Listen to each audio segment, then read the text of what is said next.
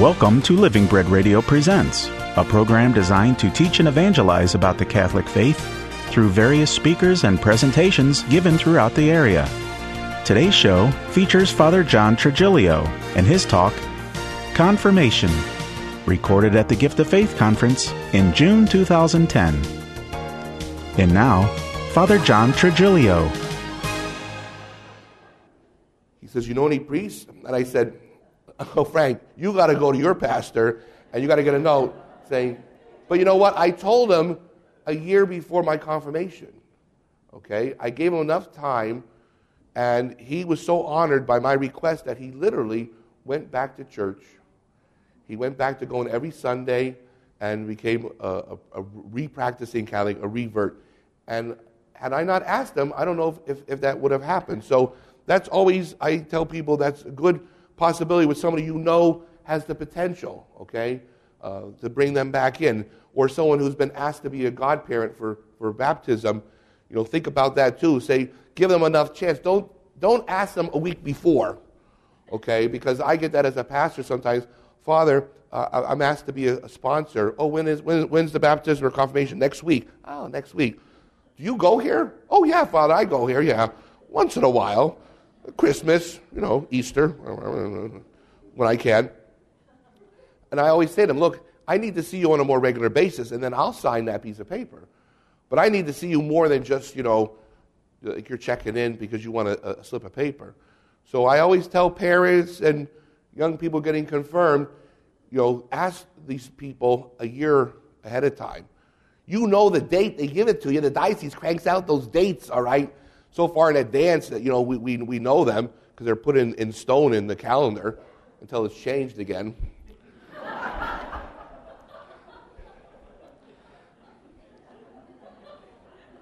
But one of the things I think we need to look at confirmation too is that it is a distinct sacrament, but like the books of Scripture, they don't exist by themselves. They exist in context. All right? St. Thomas Aquinas tells us that you have to be baptized before you can be confirmed. All right? Not only because it's chronologically the way we do it, but confirmation would have no effect on an unbaptized person. Just like holy orders, if someone would try to be ordained who was not baptized, they would not be ordained. It would be an invalid ordination. You need baptism in order to receive the sacrament of matrimony. Okay, the bishop can give you a dispensation to enter into a marital relationship, but for the sacrament of matrimony, you need baptism. So baptism is the gateway to the other sacraments, and confirmation builds upon that, is distinct from it, but it's also connected to it. I think that's why some people have problems with confirmation. They don't see the connection with baptism. But guess what? They ask the same questions. Do you reject Satan and all his works and all his promises? Now, one of the things I like to do at baptism, and I noticed a couple of times some of the bishops do this now, when they ask that question, they tell the young men and women, or I tell the family at the baptism, "I'm going to ask you this question, but I want you to answer it honestly. And I don't want to see no lips moving and nothing coming out of your mouths, all right? You're going to say today you reject Satan. And if you're not going to reject Satan, get the hell out of here now. I don't want you in the house of God if you're not going to reject Satan. You got no business being in a church." And their eyes bug out. I got their attention, okay? So then I say, "Do you reject Satan?" And there's always one or two people back there, you know, they'll keep their mouth shut or they'll just move the lips. "No, let's do this again. And we're going to do it again until we get it right. Because this baby or this young person, they deserve nothing but the best." And I've seen a bishop say to the crowd of kids, "I can't hear you. All right? So let's do this again. Do you reject Satan?" "I do. And all his works. And all his empty promises." And then the creed. "Do you believe in God, the Father Almighty, creator of heaven and earth?" "I do." These are more than just things we do. It's not just a ceremony. It's a sacrament. And in preparing for it, we must affirm what we were given at baptism, the faith. When we were a baby, someone else, our parents, our godparents, said "I do" for us. Now, we're saying "I do." And then the bishop by his imposition of hands. One of the most beautiful gestures in the New Testament. The same gesture that's used at holy orders. When a man's ordained a deacon, a priest, or bishop, there's the imposition of hands. What does that symbolize? The calling down of the Holy Spirit. That the Holy Spirit come upon this person. But was the Holy Spirit not in that person before? Well, what happened at baptism? We just heard Tim tell us, when you get baptized, don't they say, or they're supposed to say, I baptize you in the name of the Father, Son, and Holy Spirit. You know, there was a case somewhere where some wacky priest was being politically correct, and he changed the words of baptism. And so he was baptizing people. I baptize you in the name of the Creator, Redeemer, and Sanctifier. Because he didn't want to offend people think that he was, had some gender preference. Well, he did this for a couple of years. He was then Cardinal Ratzinger, now Pope Benedict, sent him a nice little note. Dear Father, you must go back and re-baptize every single person that you used this invalid formula upon, and notify them that you had made this mistake. And those you cannot find, you must send a note to their church of baptism and must make a record that this was done improperly. That's how serious this was. It was an invalid baptism. You must say the words Father, Son, and Holy Spirit. So the Holy Spirit is part of the equation at baptism. Now at confirmation, does that mean he's the only one? No, because you can't separate the persons of the Trinity. It's just that he has sort of preeminence at confirmation. Just like at Pentecost, it wasn't like the Father and the Son were up in heaven waving down to the Holy Spirit. Okay, it's your turn, you go down there.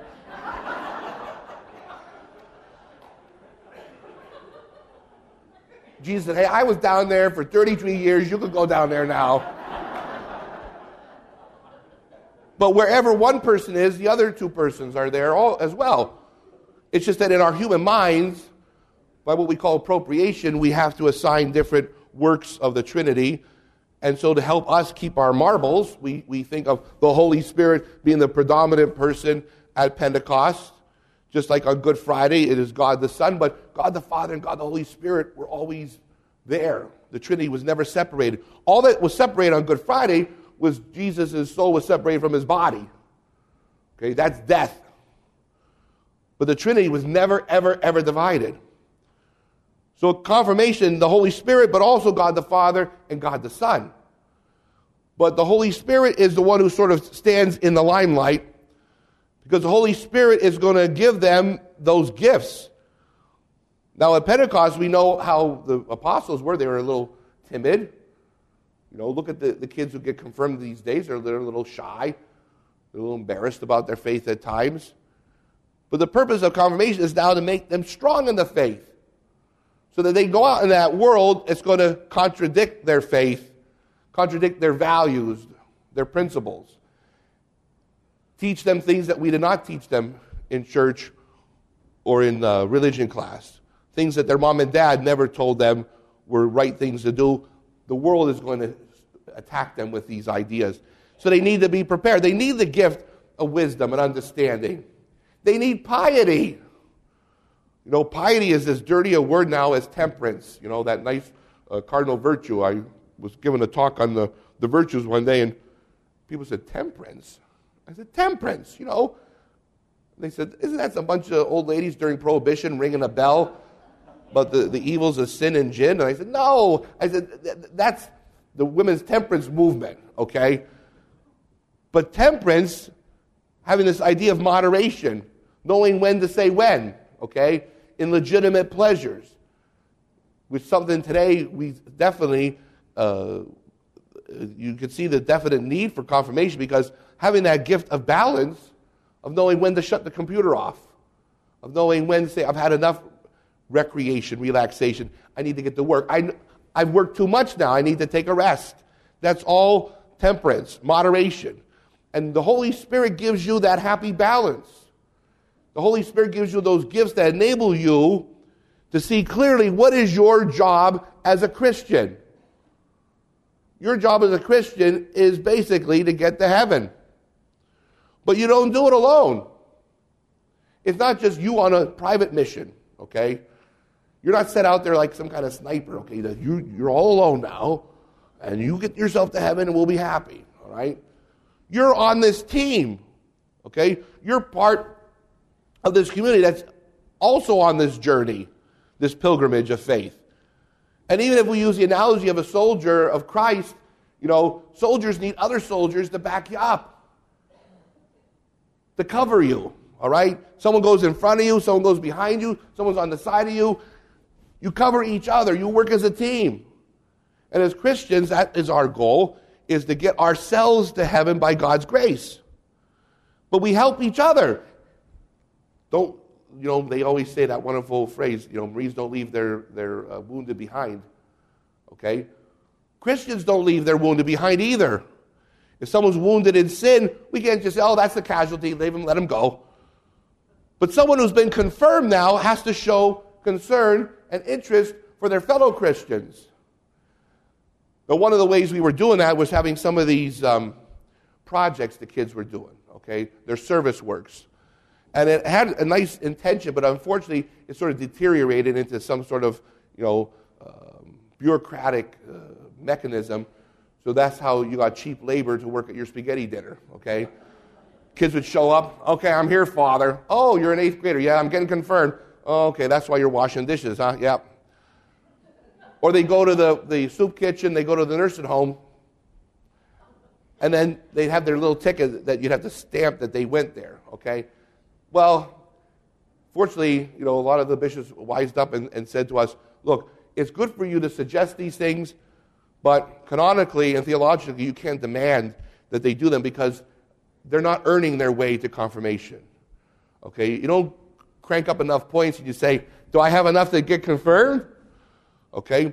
You should want to do these things because this is a sign of your faith, not because I got to jump through these hoops to get confirmed. So visiting the poor, visiting the sick, these corporal and spiritual works of mercy are not a litmus test to your worthiness for confirmation.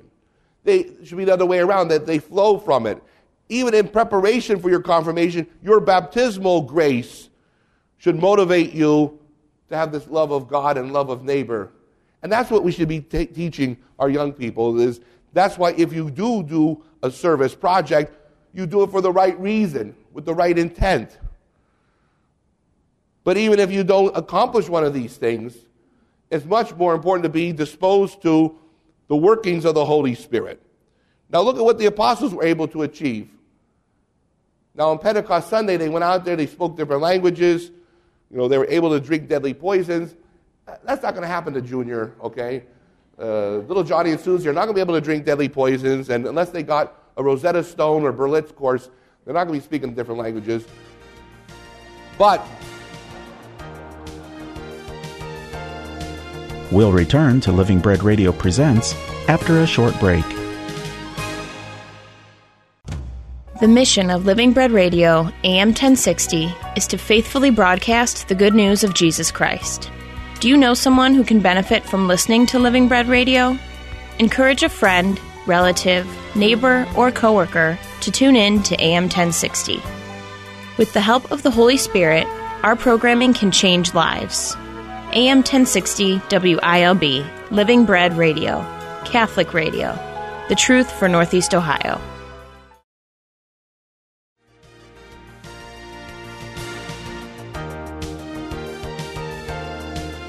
And now the conclusion of today's production of Living Bread Radio Presents. We could get caught up in the external form there of what was happening at Pentecost. Yeah, those things happen. But that was icing on the cake. That was God just sort of adding a little frills to the thing. The real power of Pentecost was that it was the birthday of the church. Peter and the apostles went out, and then the church began to spread. It began to multiply. Thousands were converted that day. New souls were won for Christ. The Holy Spirit used Peter, James, and John. And the Holy Spirit's going to use everyone who's been confirmed to do the same thing. Now, as we make the distinction between the call of baptism, that there's the common priesthood of all the baptized, and then there's the ministerial priesthood of those who are ordained. Every single one of us by baptism, have been challenged to be someone who's going to spread the faith. It's not just something that we relegate to the priests and the religious. Okay, that's our full-time job. Yeah, it's a very visible way. We have a nice uniform. We have a place, a nice structure that helps us. But what about moms and dads, husbands and wives, single people, the laity? As a lay Christian, you are still empowered by the Holy Spirit to be an evangelist. Now, that doesn't mean you have to bring your catechism and your Bible to work, but you bring your faith to work. One of the great insights that Monsignor Escrivá had, 30 years before it was written at the Second Vatican Council on the Universal Call to Holiness, Monsignor Escrivá, who's the founder of Opus Dei, said everybody is called to be a saint. Well, he wasn't the first one that coined that phrase.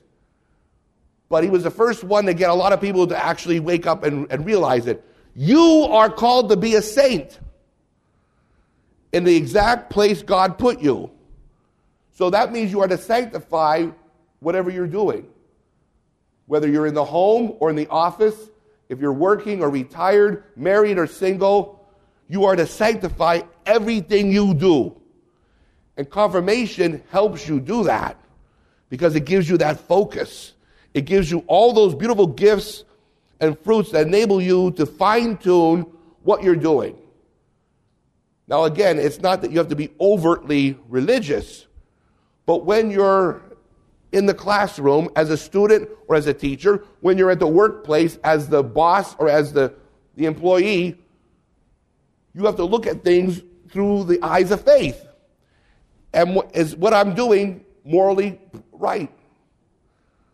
Why do we get in such a problem with not just politicians, but with bankers and people on Wall Street? Because they put their faith back home. They left it on the shelf and dusted it off on Sunday, and then they went to work. It has nothing to do with my business life. Yes, it does. You bring your religious values with you. You're not shoving it down anyone's throat when you're following the natural moral law.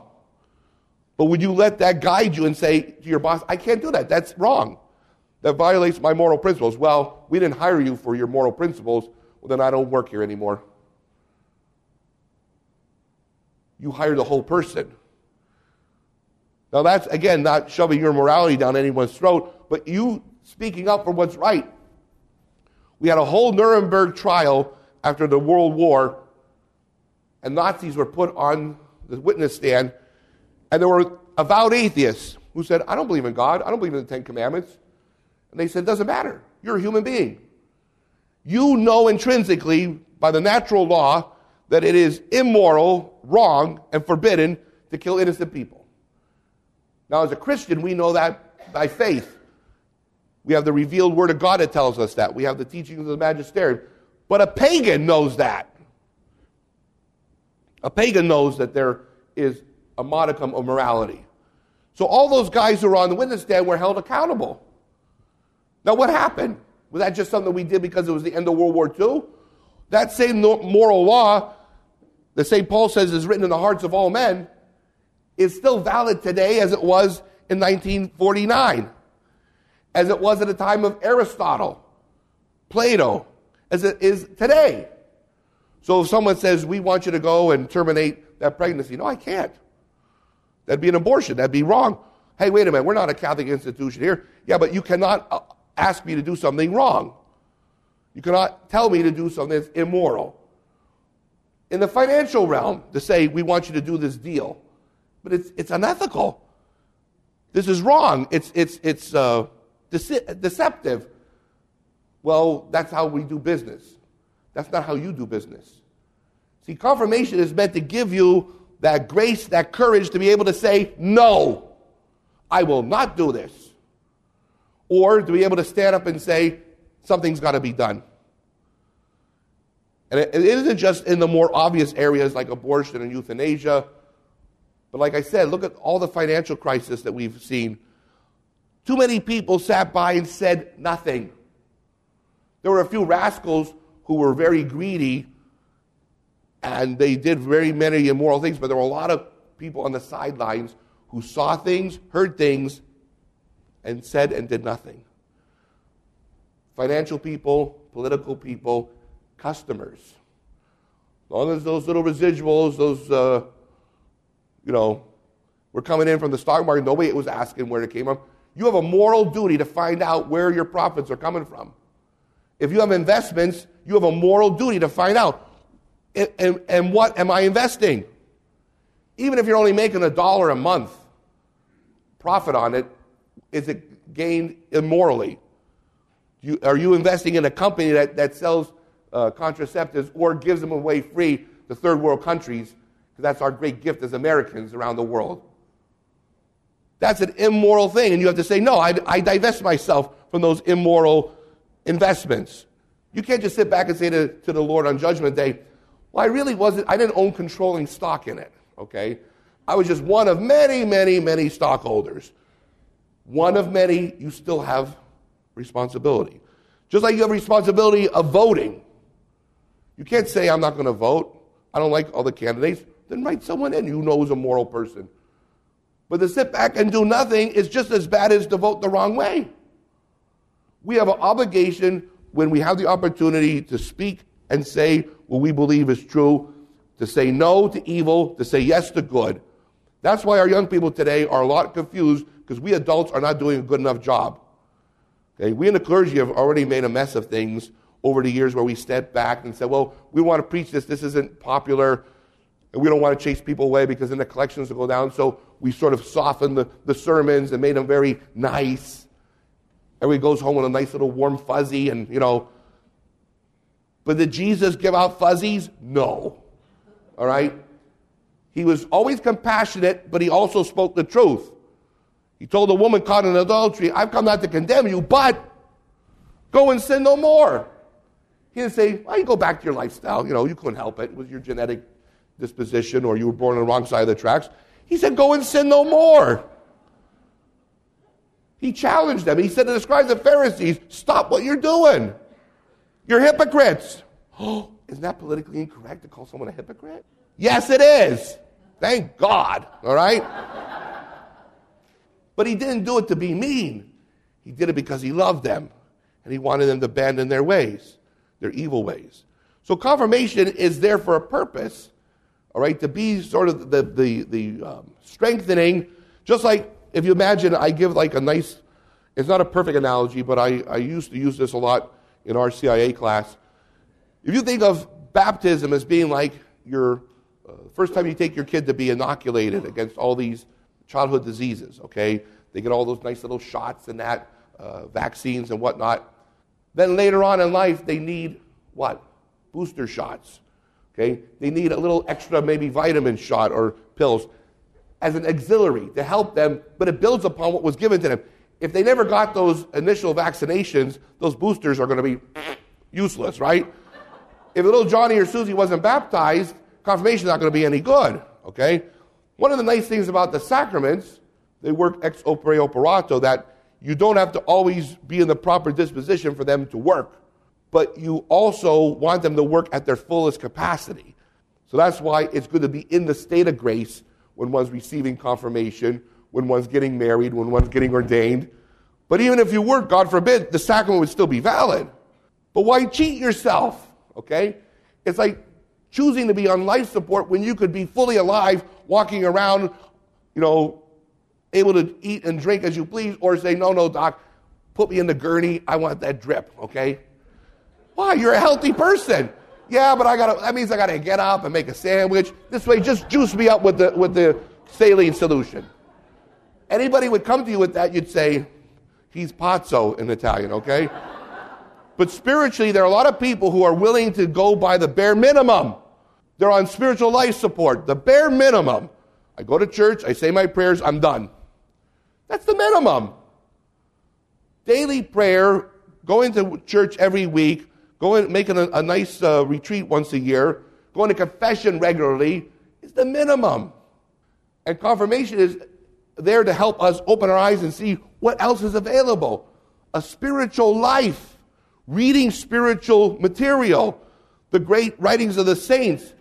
And today we got people like Father Benedict Rochelle and Father Rutler. We have wonderful apologetics from Catholic Answers. We got things on EWTN where people have resources. In the Middle Ages, you were stuck if you could find the scroll and read it.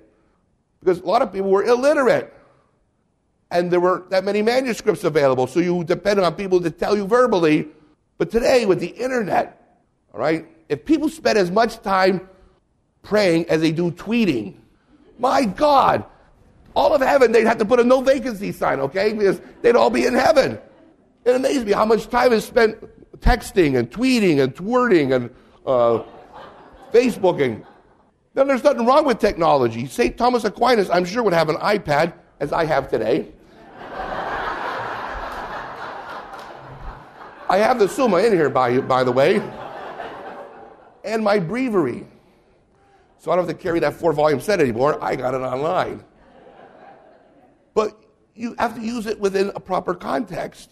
And that's what we need to teach our young people. But I think, too, confirmation can give them that power. But just like anything, it has to be guided. And that's where the person has to deliberately, intentionally say, I want the Holy Spirit to come into me, and I want to be guided by the Holy Spirit. So that these fruits and gifts aren't just floating around in me like free radicals, okay? But that they're there for a purpose. Why do I need prudence? Why do I need wisdom? Why do I need courage? So that I can be a better Christian. So I can do God's will and become holy. So that I can spend eternity with God in heaven. And I want to bring as many as my loved ones with me as I can. In the name of the Father, Son, and Holy Spirit, amen. We hope that you've enjoyed this production of Living Bread Radio Presents. For a copy of this program on compact disc, call 330-966-2903 or send an email to orders@livingbreadradio.com and reference the program broadcast date. This has been a production of Living Bread Radio in Canton, Ohio. Join us again next week at the same time for more Living Bread Radio Presents.